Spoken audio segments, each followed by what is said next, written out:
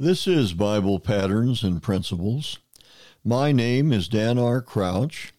I am the pastor of Fountain of Life Community Church in Prescott Valley, Arizona.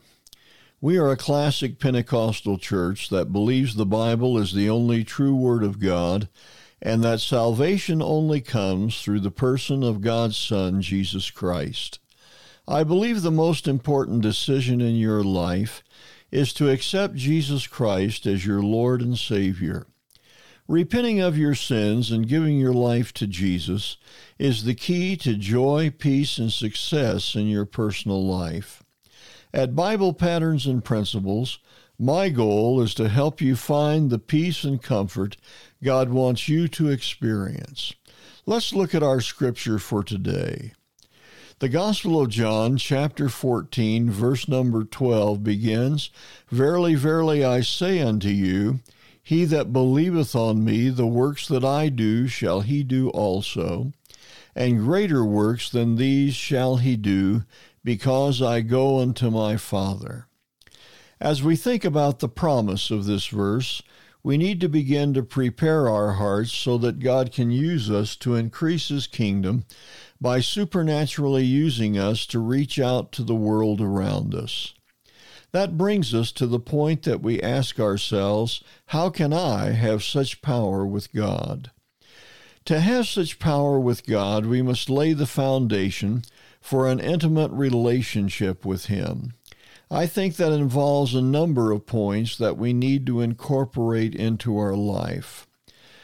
The one that we want to talk about today is that we must know who God is. We need to search the Scripture to find out who God says He really is. He is not some distant entity who created us and now is someone we cannot reach. God shows us by the names He gives Himself that He desires to be deeply involved in each of our lives. Before we can nurture the relationship with God that He wants us to have, we must gain an understanding of who He is. Who is God to you? Do you feel Him close to you?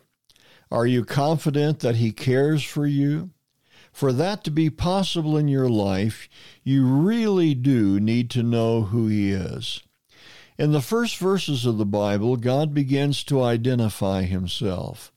He continues to show us who He is by revealing the names in the Old Testament and the New Testament that say who He is.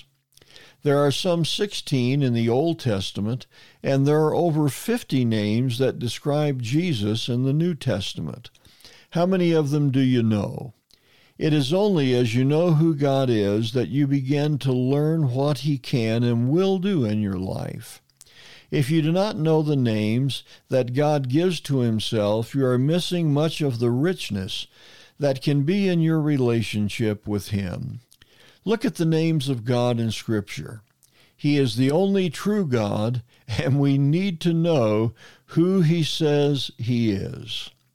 I hope the words I have spoken today have spoken to your life. Jesus wants to minister to you, if only you will let Him. If you have not already done so, invite Jesus Christ to be your Lord. All you have to do is invite Him to forgive your sins and be your personal Savior. I am confident if you ask, He will honor your prayer. This has been Bible Patterns and Principles. My name is Dan R. Crouch, sharing another Bible truth to strengthen your daily Christian life. Please let me know if you're enjoying these brief teachings from the Word of God, or if you have a prayer request. You can write me at BiblePatternsandPrinciples@gmail.com. I would very much enjoy your comments and would feel very privileged to pray with you concerning the needs of your life.